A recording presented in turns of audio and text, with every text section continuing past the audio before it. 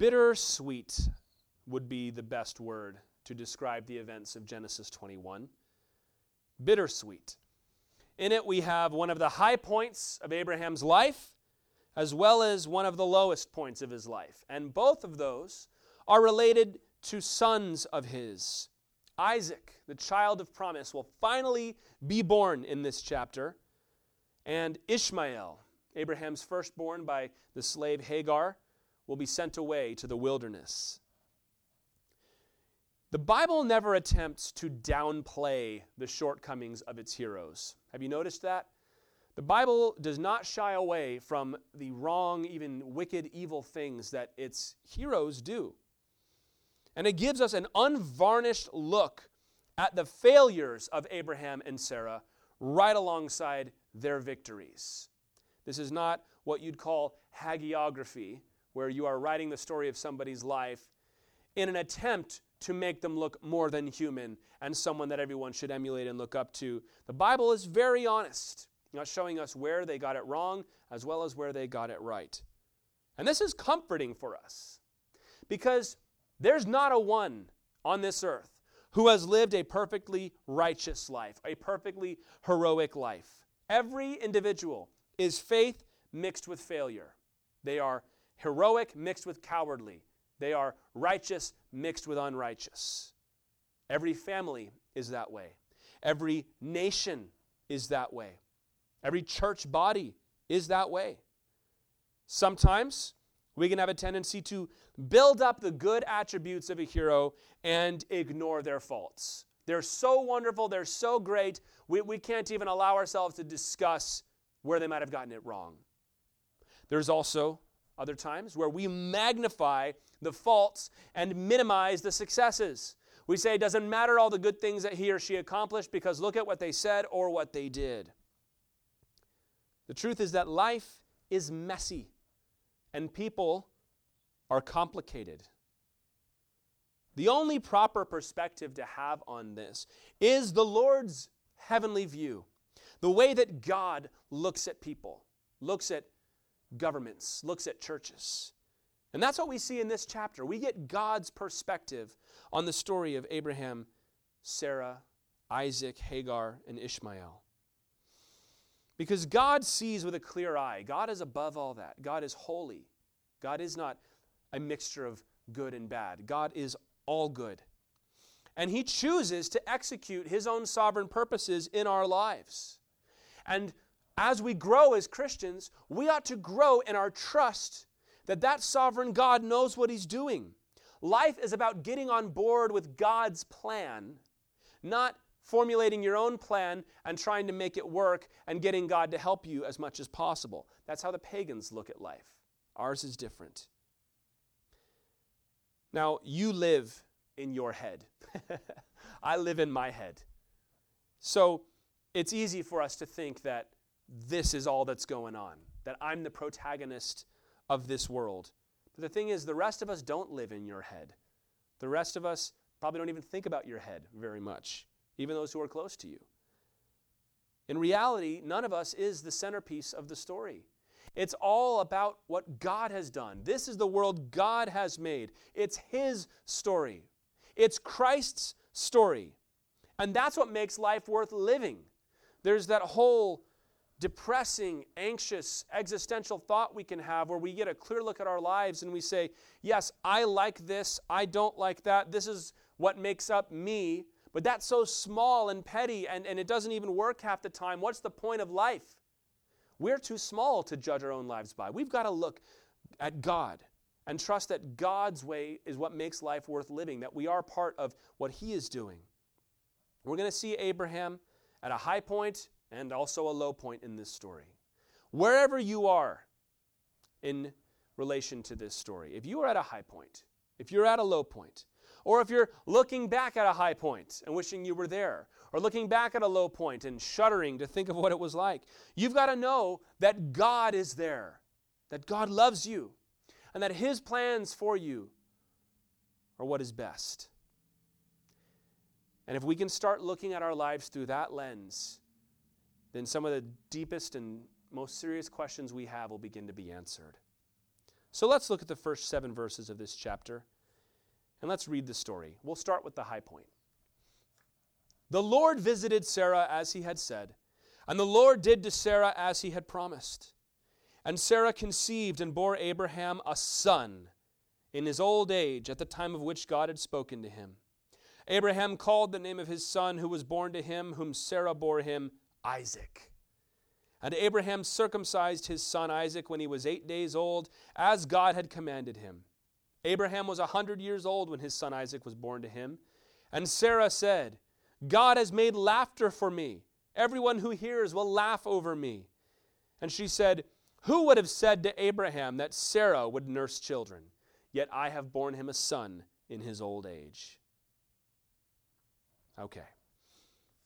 Finally, after so many years of waiting, God fulfills the promise that he had made to Abraham. He gives him a son in his old age. We've been tracking what we've called the progress of the promise through the book of Genesis. And we've hung a flag on all those instances where God appeared to Abraham to reaffirm the promise of land, of blessing, and also of a child.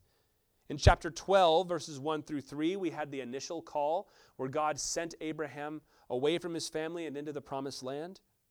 In 13, verses 14 through 17, he's separated from Lot, and God told him that I'm going to give you all of this land. In chapter 15, verses 1 through 7, Abraham was growing financially, but he was not having any children, and God told him to number the stars, and it says that Abraham believed God, and his faith was counted to him as righteousness. In chapter 15, verses 8 through 21, God made the Abrahamic covenant with him and formalized legally what he had promised to do. In chapter 17, he was given the sign of circumcision, and God told him, it's not going to be Ishmael, the son of your flesh, it's going to be Isaac, the son of promise. In chapter 18, verses 1 through 15, the Lord personally visited Abraham on his way to Sodom and said, you're going to have a son about this time next year. That was the last time that God spoke to Abraham about the promise. Now in chapter 21, verses 1 through 7, Isaac is born when Abraham was 100 years old, and therefore Sarah, his wife, was 90 years old. According to chapter 12, verse 4, it's been 25 years since they left Haran and came to the promised land, because it said Abraham was 75 when he left. And it's probably been longer since they left Ur. Just as the Lord had told them to, they named the baby Isaac. God told him in chapter 17, verse 19, you're going to name the baby Yitzchak. Can you say that? Yitzchak, which means he laughs. This root word, tzachak, is where that name comes from, and it's been associated with Isaac a lot. In chapter 17, verse 17, when Abraham heard he was going to have a child other than Ishmael, it says that he fell down and he laughed. In chapter 18, verse 12, when Sarah heard that she was going to have a child, it says that she laughed. Remember that? She said, I didn't laugh. And the Lord's like, yes, you did laugh. So this word, tzachak, has been in it a lot, talking about this baby to be born, and so that's what they name him. You see how Sarah speaks in verses 6 and 7. She says, God has made laughter for me. And it's interesting the way that that is written, because you could either translate that, God has made laughter for me, or laughter at me, as in people are going to laugh at my expense. It's probably a positive term here. It's a positive story. But you can see how laughter just covers everything with this child.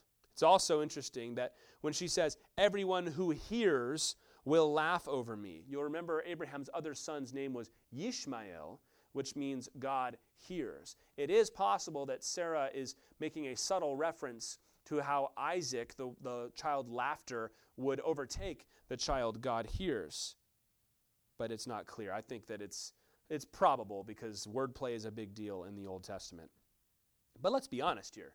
It's pretty hilarious to think of a 90-year-old woman having a baby, getting pregnant, nursing the baby. It's funny. It's the kind of thing that you'd find in a supermarket tabloid somewhere. 90-year-old woman finally has a baby. Hence the name, Yitzchak, Isaac. It's a happy story. They're laughing with joy at God's hilarious blessing. It says in Psalm 127, verses 3 through 5, behold, children are a heritage from the Lord, the fruit of the womb, a reward. Like arrows in the hand of a warrior are the children of one's youth. Blessed is the man who fills his quiver with them. He shall not be put to shame when he speaks with his enemies in the gate. Now, Isaac was certainly not a child of Abraham's youth. The opposite of that. But the joy that they felt was doubtless all the more wonderful for that. That the laughter that people would suppress when they heard the story would just put a smile on their face because they knew the story that was behind it. We've learned so much through Abraham's story. It's been up and down. First he delayed, then he jumped the gun, then he showed faith, and then he had a lack of faith, and then he had to wait. It's the same story that we all share. Our lives are full of ups and downs with the promise of God. And the trick is learning to trust that God has it all under control. The key phrase in this chapter is in verse 1, where it says, the Lord did as he had said, and the Lord did as he had promised. The Lord always does. If God said it, he's going to do it. If God promised it, it's going to come to pass. It doesn't matter what you're waiting for. You might be waiting for the fullness of peace and joy. You might be waiting on provision for your physical needs. You might be waiting on a changed life situation, like a job or something. You might be waiting on a child. God will not deny what he's promised. Of course, there's a whole other study to be made here on knowing what is and is not God's will. We never want to be presumptuous with the Lord, but let's not worry about that right now. Let's just remember that God loves to do good things for his children. Psalm 84, verse 11 says that the Lord God is a sun and shield. The Lord bestows favor and honor. No good thing does he withhold from those who walk uprightly. I love that. No good thing does God withhold from those who walk uprightly. We know all this to be true, that God loves us. God wants to take good care of us. Maybe God has even made a personal promise to you. That happens. I know God's made promises to me. The lesson to learn from this story is that God will accomplish his word. He will keep his promises, but you've got to trust his timing. For most of his life, all Abraham could focus on was the blessing itself. I don't have a son. I wish I had a son. And now I've got a son. Oh, is he not the right son? Can't he be the right son, Lord? Focusing on the promise itself. We often feel the same way. When you're looking for financial provision, that's about all you can think about, can't you? Just thinking about, are we going to get that money or not? Are we going to get a phone call saying that it's late or not? Are we going to get that raise or not? Or maybe all you can think about is getting out of that job that you're in, or getting into a relationship with that person that you've had your eye on. And it's all you can think about. But God is less concerned with the actual blessings than he is with forming your character along the way. You know as well as I do, getting some things immediately minimizes their importance. And it can even make us shallow. When you always get what you want, the second that you want it, it minimizes and trivializes what the blessing actually is. Imagine God with his perfect perspective and his perfect timing, not withholding any good thing, knowing what you need, knowing what your character requires, and delaying and waiting just long enough to do exactly what he wants to accomplish in your life and give you the blessing on top of it. Sometimes we go through that process and we realize that the blessing we thought we wanted is not the one that we wanted. One of my favorite songs is from the movie Joseph, King of Dreams. It's an animated movie of the story of Joseph for kids. And there's a scene where he's thrown down into the pit after the incident with Potiphar's wife, and then the butcher and baker are taken away, and he's down in his jail cell by himself. And he starts crying out to the Lord, like, God, what did I do to deserve all this? And there's a beautiful song that's called You Know Better Than I. And the name kind of says it all. He learns to accept God knows better than I do, and me being in this prison cell seems to be exactly what God wants for me right now. It's all about letting go of our demands for explanations. I've heard it put this way: knowing who is more important than knowing why. Or the what that you might receive is not as important as the who gives it to you. I urge you, let go of your anxiety about the fulfillment of certain things. There are sometimes we get stuck in our development as a Christian because we're waiting for something external to permit us to move forward. But that's not right. The Lord wants to enable you to move past that thing before you even receive it. Abraham is going to learn that lesson again, or demonstrate that he's learned that lesson in the next chapter when he's forced to sacrifice Isaac. If it's a good thing, you should trust that God will not withhold it from you. And you trust his timing. And that if God is withholding it from you, it must not be the right time, or it might not be good for you. Trust the Lord. As I said at the beginning, we've got to learn to view our lives through the filter of the Lord himself. That God knows what he's doing, and he loves us and cares for us, and that his timing is absolutely perfect. Abraham and Sarah rejoiced, and the world laughed along with them. We still kind of laugh at this.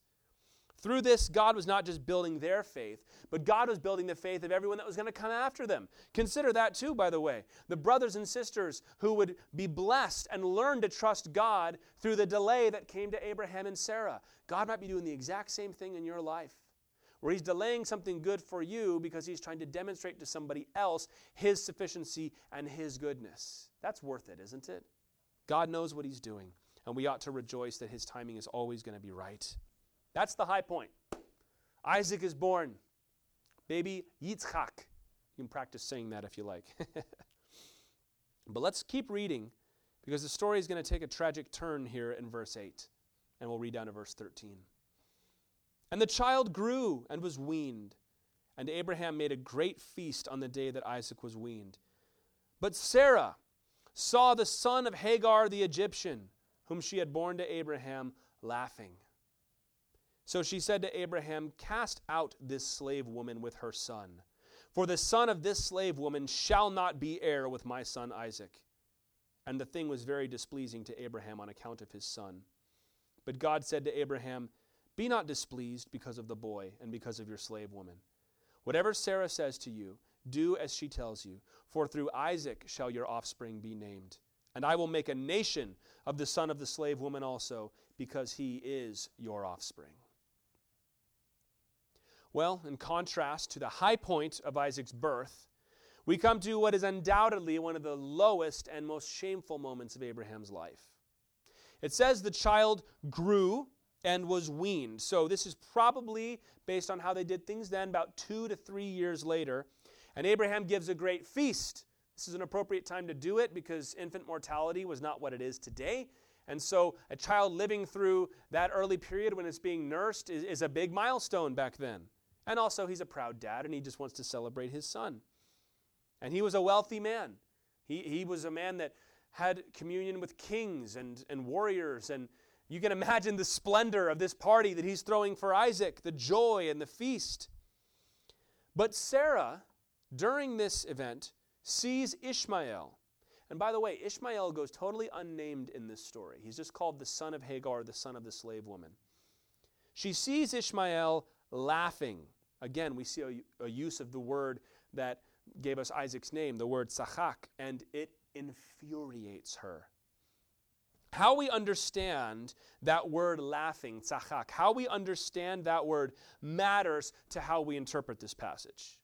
Because when she sees him laughing, Sarah is going to demand that Abraham send Ishmael and Hagar away. So he was laughing. Why is this such a big deal? We need to look at this. Now, this could mean exactly what it means on the face of it, that this is an innocent meaning of the word laugh, that he's having a good time at the party. Or it can even mean sporting or jesting, as in playing with baby Isaac. If that is the case, and that's what this is intended to mean, then Sarah is guilty of horrible jealousy. And maybe she even sees the two bonding, and she says, "No way, it's not happening in my house." I'd say that it's probably true in any case that Sarah was very jealous of Ishmael. We've already seen this to be true. But it could be more than that. This laughter could also be a sarcastic laughter. You might have a footnote in your Bible where it says laughing in mockery, which is an entirely appropriate way to understand that word. In Judges 16:25, it said that the Philistines wanted to bring Samson out, who had been blinded and bound, so that he might give them a laugh, is one way to translate that. I use that same word, tzachak. Now, if she sees teenage Ishmael mocking Isaac on his big day, or you've seen sarcastic teenagers ruin a party, right? It could be something like that. But there is a third possibility, which is that laughing is euphemistic language here. that word laugh does not literally mean laugh, but that there's something more to it. That word tzachak in the Bible has been used to describe what would be horrible things in this situation.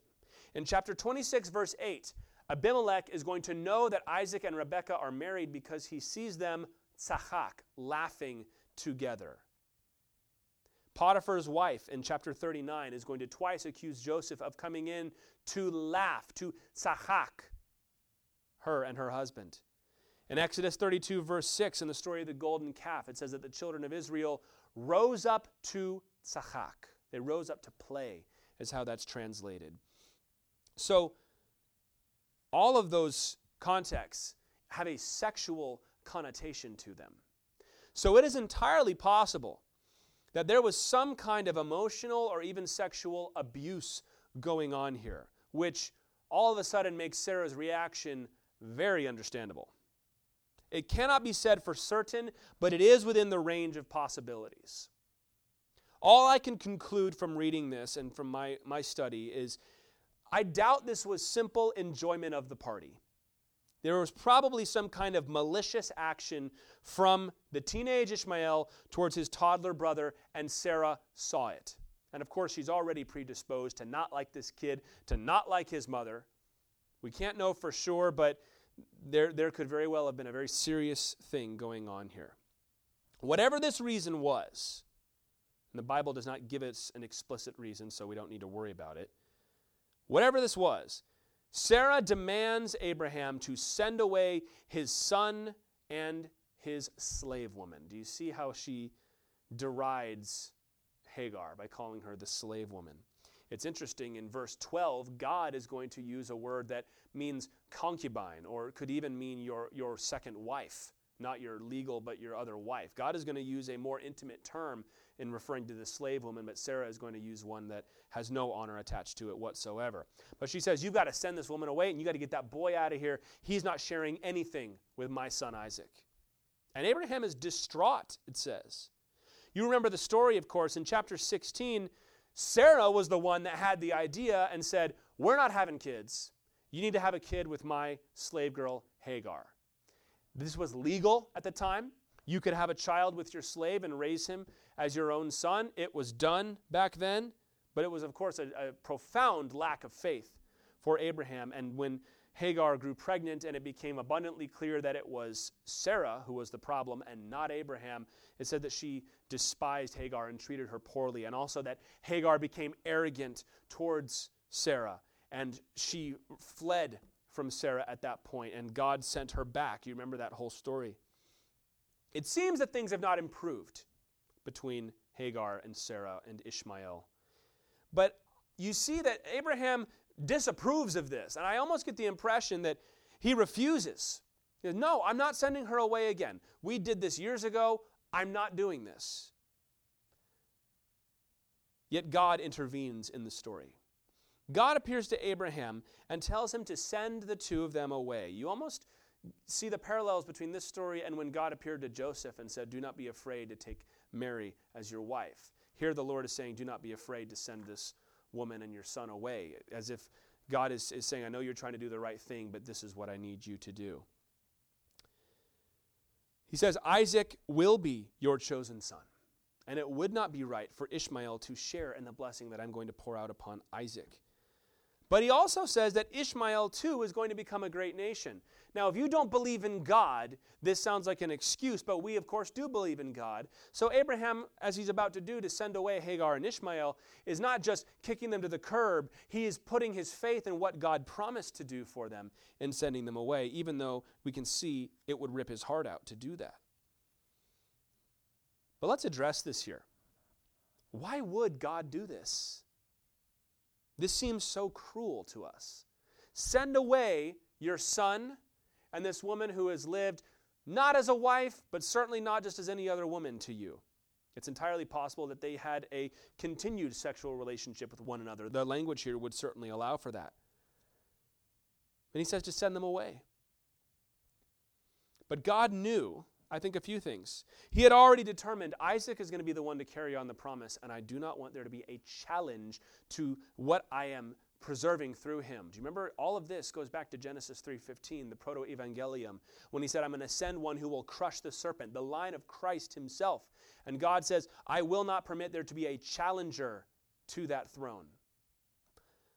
Also, I think God knew there was no way these families are going to get along and that there needed to be a clean break here. And God says, Abraham, as hard as it is, that is the best solution to this problem. We're going to examine the humanity of this story in just a minute because it's heartbreaking. But I do want to address, I guess you could say, spiritualization or an application of this passage. That sometimes when we have made a mess in our lives, a clean break is the only way to move forward. Jesus said in Matthew chapter 5, you know these verses well, verses 29 and 30, if your right eye causes you to sin, tear it out and throw it away. For it is better that you lose one of your members than that your whole body be thrown into hell.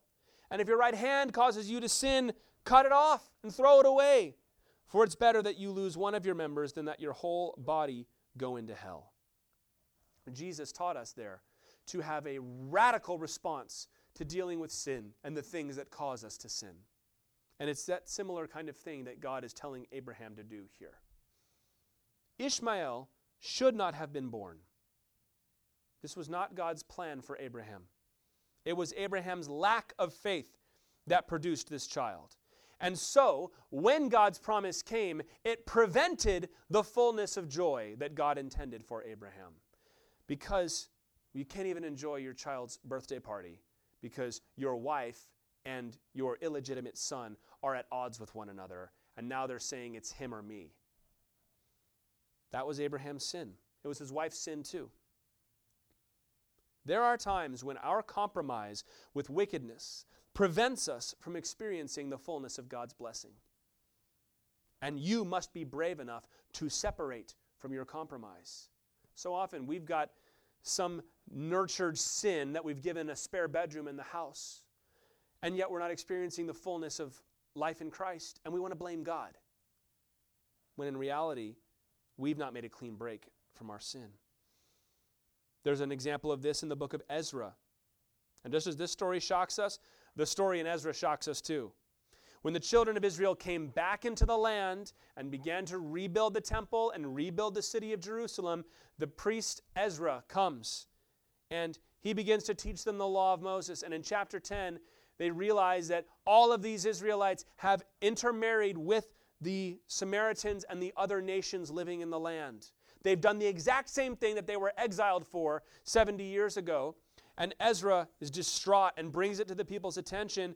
And they say, fine, we're going to divorce all of these women and send these children away with them. Now we hear that and we go, wait a minute, I thought the Lord hated divorce. Yeah, the Lord does hate divorce. We wonder if that was good. I've even heard people question if that was the right thing for them to do. But it illustrates the point very well. That when they realized that they were in sin, they were willing to take drastic measures in order to get out from under that sin. Perhaps there's a job that you have that you should not have because you know you're required at that job to do things that displease the Lord. And you've convinced yourself that God will forgive me because he knows I have no choice. Maybe there's a friend that you have. You've had this friend for years. But that friend is a persistent point of failure for you. That if you didn't have that relationship, you wouldn't keep getting drunk. You wouldn't keep getting high. You wouldn't keep going to those places because you wouldn't have them to tempt you. But you think, oh, I can't abandon them. That's just wrong. Maybe there's a hobby that you're into, and you've defined your whole life by it. You've defined your whole friendships by it. It's all over your social media, and you know that while that hobby itself might not be sinful, it sends you to a bad place. But you're like, I can't let that go. Everyone's going to wonder why, and then I might have to explain why. Maybe you've got an investment that prevents you from walking in righteousness before God. Whatever it is, you must cut it loose. You've got to get radical with it. Now, as soon as we say things like this, our mind is full of consequences of what will happen if I make a clean break. Yeah, let's look at that story in Ezra. I can't send away my child and my wife. God told us we shouldn't do that. Or I can't send away my son and my concubine because how are they going to take care of themselves? Maybe you look at your life, you've got financial consequences. If I quit that job, I'll never work in this town again. You've got relationship consequences. If I cut off my relationship with my sister, my mom will never speak to me again. Maybe you've got other consequences that you're thinking about, and they prevent you from doing that. That is a sign that you are trapped and that you've got to get out. Abraham was trapped. The children of Israel in Ezra 10 were trapped, and they were headed for a mess, and God told them, make a clean break. Let me give you a very painful example for all of us. For almost the first 100 years of United States history, otherwise brilliant and great men could not face the issue of slavery. They fought for a revolution to bring liberty to themselves. They wrote things like, we hold these truths to be evident that all men are created equal. They outlawed the slave trade. They railed against it, but they didn't do anything about it. Even though they themselves engage in the same practice. Even though they wrote about the moral consequences and the terrible truth of slavery. And they joined these societies and they wrote books about it. They kept doing it. And they couldn't bring themselves to end it because, there are economic reasons. The whole Southern economy will collapse. There's social fears. How are we going to live among these people that we had enslaved? What about preserving the great American Union? We've got to hold it together. What happens if we're weak and the other nations want to come and invade us? Those are all great reasons. But we hear them now and we cringe at them, don't we? We get angry about them. We're like, are you kidding me? You're going to continue doing this thing that you know is so horrible because your lifestyle's at stake? It became the greatest moral blot on our nation, and it required a bloody civil war to fix it. If you read the Gettysburg Address, Abraham Lincoln makes the point. He says, it might be that we've got to fight this war until every drop of blood we shed through slavery has been shed on the battlefield. I'm inclined to agree with him. We ought to have made a clean break. We say, I don't know how it would have worked, but we should have done it. We should have let the Lord sort out the consequences. What if we had been able to make a clean break at the very beginning? How things might have been different. But the thing is, we can look at that and look down our noses at the founding fathers and say, those cowardly men. What about your life? Where are you doing the exact same thing? Where you've got a mess on your hands, and you know that it's wrong, and you know that it ought not to be there, and you tell other people not to do it, but you can't get rid of it, because if I get rid of it, there could be consequences. If you want to follow God, if you fully want to experience the joy of your salvation, you've got to cast out the compromise. God will honor that. When Christians make brave, dangerous steps of faith, God always comes in and honors that. Abraham had to do that. America should have done that. You need to do that. Where in your life are you harboring the remnants of your sin? And you're moving forward in so many areas of your Christian life, but it seems like the more you grow in Christ, the more that thing that you don't address keeps hurting. You've got that one tooth in your mouth, so to speak, that's infected. And the longer you ignore it, you can brush the rest of the teeth and they all look great, and you floss and you get them straightened and you got Invisalign and it's all wonderful. But that one rotten tooth hurts more the more you clean up everything else. The dirty spot stands out when you start cleaning everything else. You've got to make a clean break. Cut off the hand, gouge out the eye. And God will honor you. I promise He will. Once again, notice God is intervening in the story. As I said, God is the one working these things out. And the hard decisions that were being made were in the hands of a sovereign God. That's a comforting thing for me, and I could talk more about that when you make a hard decision and you try your best to make a godly one, you can trust that the Lord is there guiding your decision making. But let's read now verses 14 through 21. We looked at this from a spiritual, broad application standpoint, but now we're really going to get into the nitty-gritty of this. Let's read verse 14 down to verse 21. So Abraham rose early in the morning and took bread and a skin of water and gave it to Hagar, putting it on her shoulder along with the child, and sent her away. And she departed and wandered in the wilderness of Beersheba. When the water in the skin was gone, she put the child under one of the bushes. And she went away and sat down opposite him a good way off, about the distance of a bow shot. For she said, let me not look on the death of the child. And as she sat opposite him, she lifted up her voice and wept. And God heard the voice of the boy.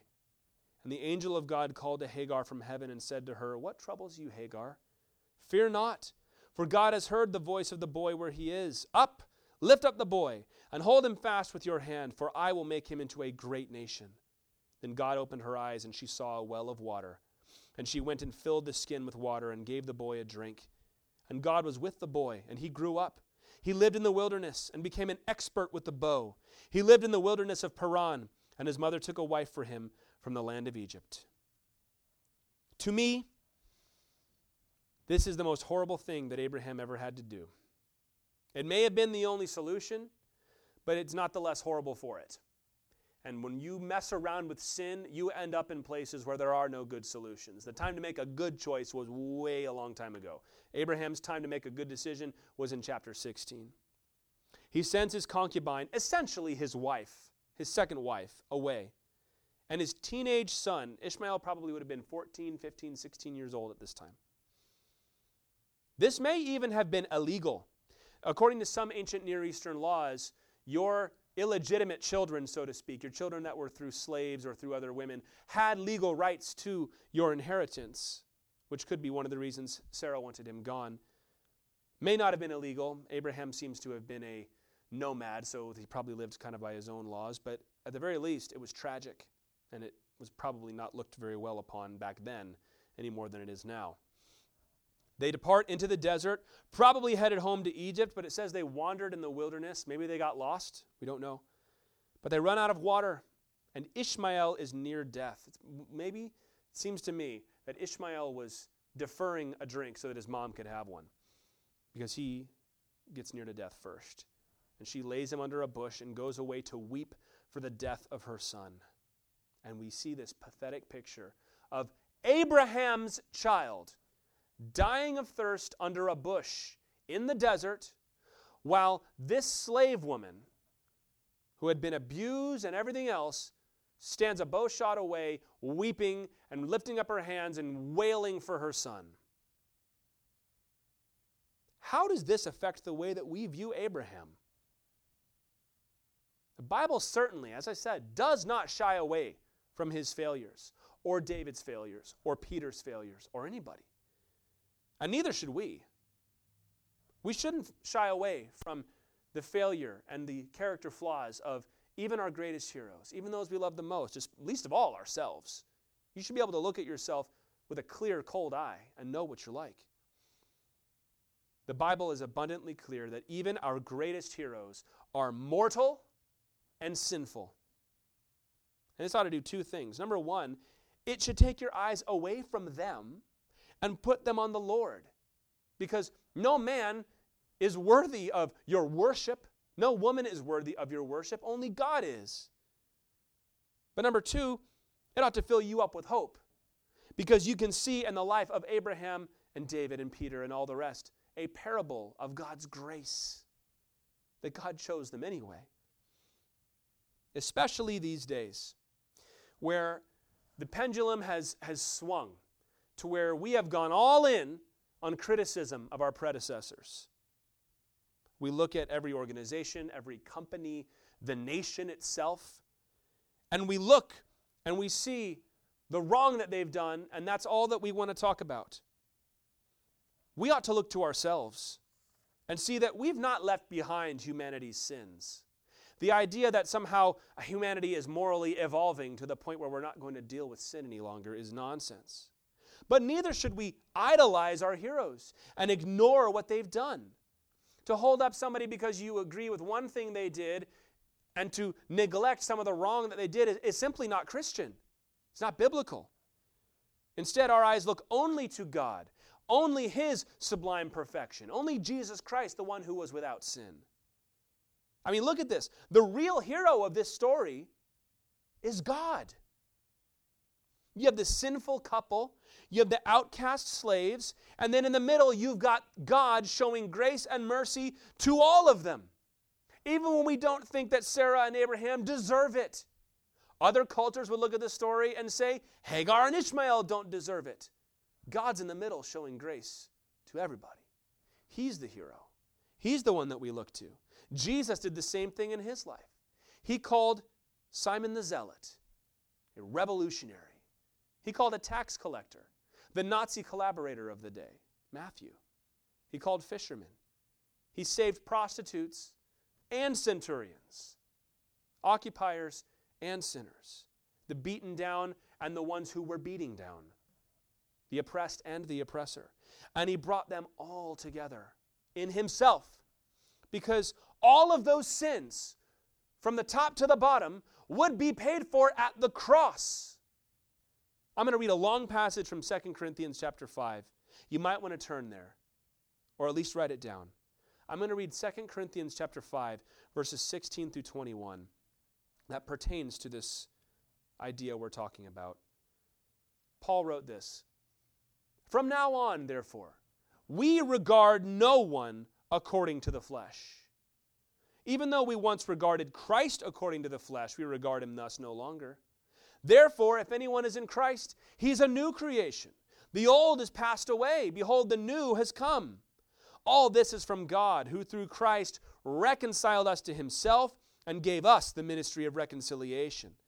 That is, in Christ, God was reconciling the world to himself, not counting their trespasses against them, and entrusting to us the message of reconciliation. Therefore, we are ambassadors for Christ, God making his appeal through us. We implore you on behalf of Christ, be reconciled to God. For our sake, he made him to be sin who knew no sin, so that in him we might become the righteousness of God." God is the only one who stands without guilt. And so, out of his love and mercy, God decided to pay for all sins and forgive all sins. Which is why Paul says, if we're in Christ, we can't evaluate people according to the flesh anymore. We can't judge them based on where they come from, or what their daddy was, or the sins that they committed before. We can't judge them that way, because God didn't do that with you. You might have a better moral standing than another person in one area, but you compare both of you to God, and both of you are on the same team. And if God treated you in such a way that he did not regard your sin, then you're not allowed to regard the sins of others either. You're to show the same love to them that God showed to you. This is so necessary, because when God built his church, when Jesus Christ is choosing those who would come to him, he brought Hagars and Ishmaels together with Abrahams and Sarahs. He brought the descendants of slaves and the descendants of slave owners together. He brought rich and poor together. Now, how are we supposed to get along? How are we supposed to be one when there's so many things that separate us? We can't minimize the pain that Abraham caused Hagar. You can't come in and say that the way one person treated another doesn't matter. Nor can you dismiss all the good that was in Abraham, that really was there. The father of faith. David, the man after God's own heart, despite all he did. You can't just dismiss all that good because of some wrong things they did. No. We come to the cross, and you become a new creation. And all of that good and bad doesn't matter anymore, because you're in Christ Jesus. And you are made new. And we don't regard each other according to the flesh anymore. We only regard each other how we regard Jesus Christ. You look at the person next to you like Jesus looks at you. That fixes it. That enables people to come together. We are able to be like God in this story, bridging the gap between the Abraham and the Hagar, because we don't regard people according to the flesh anymore. Isn't that better? Isn't that so much better that what Jesus Christ has done what no peacekeeping organization and no social activist group and nobody could ever accomplish? Ephesians talks about God breaking down the wall of separation in Christ. If you want to try and have that unity in anything else, it's not going to work, because you're going to spend forever working backwards and seeing who wronged who. But God comes in and says, I wiped this slate clean, and now you're a new creation in Christ Jesus. At the present time, we have many who want to dredge up the past, and we have others who want to let it lie and ignore it or even to celebrate it. But you know what? As Christians, we don't play those fleshly games. Both of those things are regarding folks according to the flesh. We have a better solution, and his name is Jesus. In your own life, you might be Hagar in this story. You might have days when you're Hagar, where you're abused and you're kicked to the curb and you're left with nothing. Or you might be Abraham or Sarah in this story. Maybe you yourself have been the abuser, or been the one kicking folks to the curb, or been the one withholding something from somebody. Doesn't matter. Your eyes must go to the Lord who forgives all sins and sets all captives free. When we start looking at each other through the eyes of faith and not of flesh, that's when we will see the reconciliation that we desire. I thought it was important to discuss that, because this passage reminds us that God looked at Abraham as his faithful servant, his friend, even though he did all these horrible things. We might say, well, why? How could God do that? God did it with you. God looks at you and calls you his child, the bride of his son. He calls you in to sit at his banqueting table and call him Abba, Father. And look at all the mess you've made. Shouldn't you be full of joy and grace and mercy for those around you who hurt you? Shouldn't you be so willing to forgive at the drop of a hat because of all that you've been forgiven? The Bible says that whoever's been forgiven much loves much. So you've got to get with the Lord and let him show you how much he's really forgiven you. God takes care of his children. And in this passage we see that God is taking care of Abraham and Sarah, but he also promised to take care of Hagar and Ishmael. So let's look at that now. We're at this pathetic scene. Ishmael is under the bush. Hagar is over there crying out to the Lord. The angel of God appears to her. This is the second time. We saw this in chapter 16, verse 9, that the angel of the Lord appeared to her. And he tells her, isn't this interesting? I've heard the boy. I've heard Ishmael. Which means that Ishmael is lying under that bush, and he cries out to the God of his father. And God hears him. There's a play on words there, because Ishmael's name means God hears. God says, I heard. I heard Ishmael's prayer. And he renews the promise. He says, go back to your son. He's not going to die. You hold him up. I'm going to take care of him, and I'm going to turn him into a great nation. He's going to rock the world, this kid. And that's when she sees the well. A lot of times it's when we finally learn to let go and call out to the Lord that we start to see the blessings that were there all along. And it says that Ishmael made it. He survived. And we don't hear much more about him in this book. It says that God was with him. Isn't that wonderful to think that all this time we're reading about Abraham and Isaac and Jacob? At the same time, God is with Ishmael too. He grows up as an archer in the wilderness of Paran. That wilderness is south of Canaan, not quite to Egypt. So it seems that they were on their way to Egypt but decided not to go, and he ended up living there.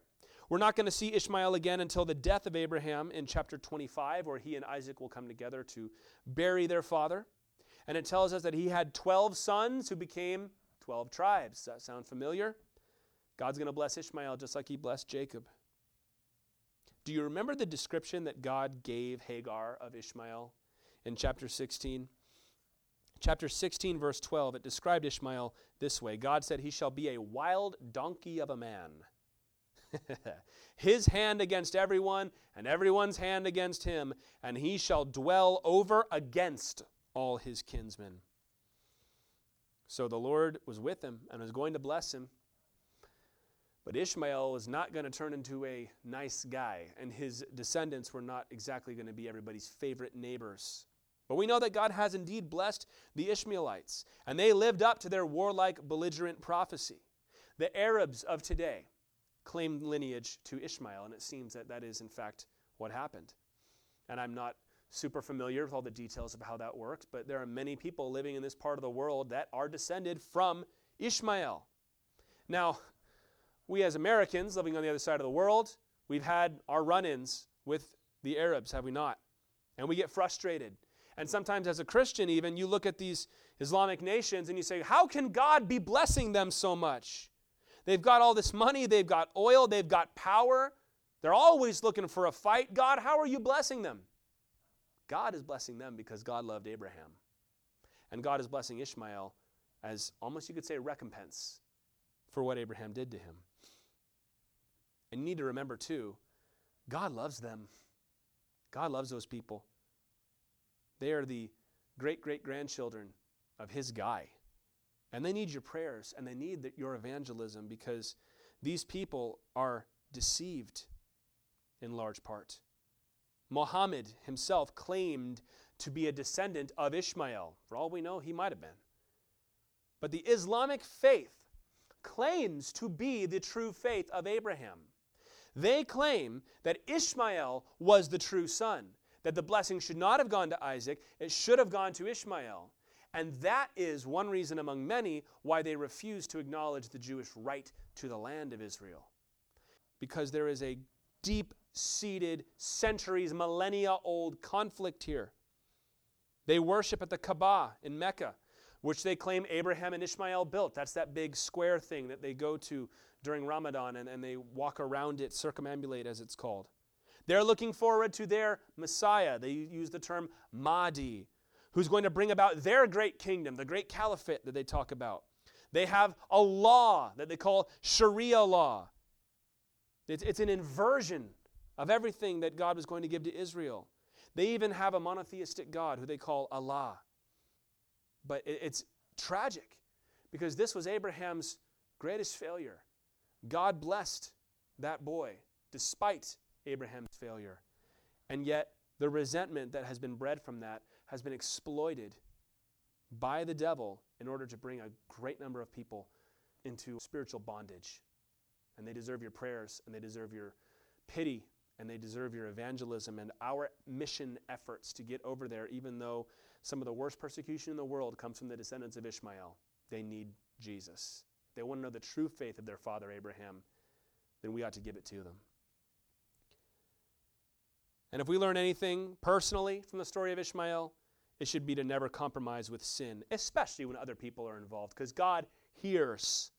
When you mess with somebody, when you ruin somebody's life, when you abuse your kids, when you neglect your family, when you have a run-in with a neighbor or somebody and you steal or you do something to them that is not right, God hears them. Don't mess around with that. Jesus said, love your enemies, love everybody. Not a bad place to start. Here we see Abraham driving out the Egyptian. Later on, we're going to see the Israelites driven out by Egypt when they've tasted the sting of slavery. It's interesting, isn't it, how it all flips back and forth. But Abraham should have known better. Whether this was legal or not, he should have known better. And we learn from this that God is gracious. God is far more gracious than we are. And that only God is good. You can't point at the sin of one man and say, that's so awful. No, we're all that way. It's only God that is good. Which is why we as Christians, we don't look to other people. We don't look to princes. We don't even look to saints. We don't look to heroes of the faith as much as we love them. We look to the Lord and Lord Jesus Christ. We don't look to ourselves. We look to God and his purposes. We look at the story, we see only pain. We see sin. But God was working out his plan for two different nations, even through all this mess. And you can rely on that. That the story that is being woven in your life is God's story. And if you'll submit to it, it'll be a much easier ride getting there. It's not about trying to get our way with God as much as it is about finding out his way and then walking along that path to the best of our ability. Can you see how God is the main character of this story, really? And every story, really? A lot of interesting things for us to ponder here. And we're going to wrap it up. We're going to get to verse 22, and we're going to read through verse 34. We're going to make this quick. This is an interesting story. It doesn't have a lot of application for us, I don't think, but just for time's sake, we're going to go through it quickly. So let me read verses 22 through 34. At that time, Abimelech, remember him, and Phicol, the commander of his army, said to Abraham, God is with you in all that you do. Now therefore swear to me here by God that you will not deal falsely with me or with my descendants or with my posterity, but as I have dealt kindly with you, so you will deal with me and with the land where you have sojourned. And Abraham said, I will swear. When Abraham reproved Abimelech about a well of water that Abimelech's servants had seized, Abimelech said, I do not know who has done this thing. You did not tell me, and I've not heard of it until today. So Abraham took sheep and oxen and gave them to Abimelech, and the two men made a covenant. Abraham set 7 ewe lambs of the flock apart, and Abimelech said to Abraham, "What is the meaning of these 7 ewe lambs that you have set apart?" He said, "These 7 ewe lambs you will take from my hand, that this may be a witness for me that I dug this well." Therefore that place was called Beersheba, because there both of them swore an oath. So they made a covenant at Beersheba. Then Abimelech and Phicol, the commander of his army, rose up and returned to the land of the Philistines. Abraham planted a tamarisk tree in Beersheba and called there on the name of the Lord, the everlasting God. And Abraham sojourned many days in the land of the Philistines. We're going through this quickly so that we can just focus next week on the binding of Isaac. Abraham here makes a covenant with Abimelech of Gerar. This was the king of the city who had taken Sarah into his harem. You remember that story from last time. And it seems that Abimelech wanted a military alliance with Abraham. He brings his commander, Phicol, of the army. You remember back in chapter 14, Abraham was capable of fielding a fighting force that was able to win some fights. And now he's decided to live here. We already know that Abraham's got some spiritual pull with the Lord God of heaven. So Abimelech recognizes that it's in his best interest to have an alliance with Abraham. And they sign a non-aggression pact. And then in verse 25, you see that now that Abraham has an alliance, he feels comfortable bringing up the theft of a well he had dug. You can really see the distrust between these two men, can't you? Because Abraham had had his well stolen. Abimelech had been lied to by Abraham, and now they're trying to sort everything out, and all this stuff is coming to the surface. It says they cut a covenant. That's what the literal Hebrew says. And Abraham likely would have cut apart the animals like he did with the Lord in the previous story, and they would have walked between them. He sets apart these 7 ewe lambs as a gift, and they call the well Be'er Sheva. Now this could be either well of 7 or well of oath. Hebrew does this a lot, where they will take a term that can mean 2 different things and use that to make a poetic point. So Beersheba, a well of the oath. Be'er means well. Sheva either means 7 or oath. So that's why it includes a detail about the ewe lambs. And Abraham is going to stay here. We'll see Beersheba come up a lot in the Old Testament. Philistine territory at this point. Interesting to think about that we're already seeing these Philistines and the first little bits of conflict, which of course will flare into open warfare by the time we get to Saul and to David. And Abraham plants a tamarisk tree there. Remember back in Mamre, he had the great oaks, the great terebinth trees. This also could be translated a grove of these trees. That Abraham, I don't know, wherever he was, he planted these big trees. And he's going to worship the everlasting God. This is Jehovah Olam, or Yahweh Olam, which means everlasting God. Abraham would set up places of worship everywhere he went, especially now he's established with his promised son. The thorn in the flesh of Ishmael has been removed, and they're finally able to kind of start living life unencumbered. God is the everlasting God, and being a Christian is all about recognizing his power, his authority over life, his authority over history, and planting yourself deep in him. Life and people are complicated. Sometimes you're up, you're at a high point, and that's all God, praise to his name.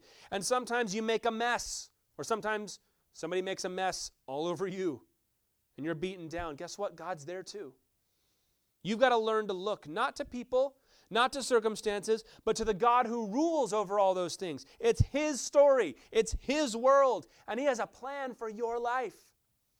Abraham had a plan for his life. Ishmael had a plan for his life. And even though they made terrible mistakes, God still worked out the plan. God knew you in the womb. Jeremiah 1:5 tells us God sees us in the womb. Ephesians 2:10 tells us God's laid out works for us to walk in. And you're going to mess up just like Abraham messes up. You got to know that God's grace is so wonderful that he will work beyond those things. And even though it might get messy and difficult and ugly, God is still with you. His will is good.